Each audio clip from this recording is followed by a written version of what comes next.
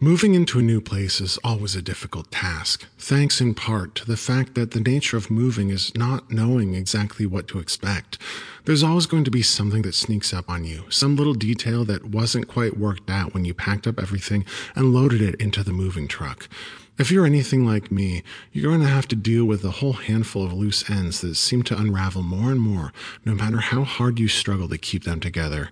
Luckily, my gay husband and me don't have kids to worry about, which makes a cross-country trek much, much easier to deal with.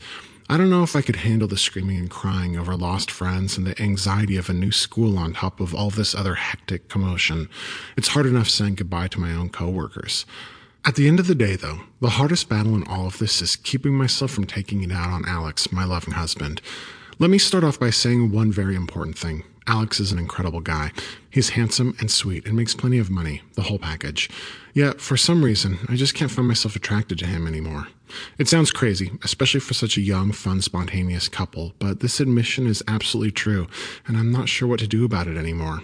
At first, I figured I was crazy. I would go to my friends and ask them what they thought of the dead bedroom that Alex and me had been cultivating with awkward silence over the last few months. Spice things up, someone would offer vaguely. Watch a porno together. Believe me, we tried everything, and nothing seemed to work. It didn't matter how deeply I loved him. The sexual spark between Alex and me simply wasn't there for reasons that I wasn't yet ready to admit, even to myself.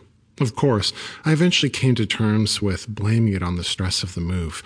This makes sense, and as I mentioned before, the process was certainly anxiety-ridden. However, as we sit in the front seat of our moving van, closing in slowly on the border of California, I can't help but think that it's something more, a deep, dark sexual secret locked away somewhere in my subconscious. "You awake, Bobby?" Alex asks me, glancing over from his seat at the steering wheel. I've been wrapped in blankets with my head against the window for most of this leg of the drive, staring out into the beautiful desert as it rolls past us with otherworldly grace. "I was napping for a while," I tell him. "Weird dreams." "You okay?" my husband continues with his line of questioning. I nod. "You missing everyone back home?" he asks. My eyes remain fixed on the landscape that continues to pass us by until I finally give a nod of acceptance. Alex reaches out and puts his hand on my shoulder, hoping to pass a little bit of familiar warmth onto me, but unfortunately it does the exact opposite, chilling me to the bone. It's one thing to be doing a move like this with a partner, but what if you find yourself disconnected even from that? I let out a long sigh, finally having enough. "How long has it been since we've had sex?" I finally ask bluntly. Alex shrugs. "It's been a while, sure. I just figured it was the stress from the move." "That's what I thought at first," I tell him. "That's what I hoped, at least. But it would mean there's going to be an end to it eventually." "Well, now what do you think it is?" Alex asks, a grave concern growing in his voice. I don't answer him, knowing that if I just come right out and say it, I will sound like a complete psychopath. It's taken a long time for me to admit this, but after that nap, I'm not sure if my strange illicit cravings can be denied any longer. "It's nothing," I finally say, chickening out of the conversation at the last minute. Alex stares at me and then abruptly slows the moving truck down, pulling the vehicle over to the side of the highway and putting it in park.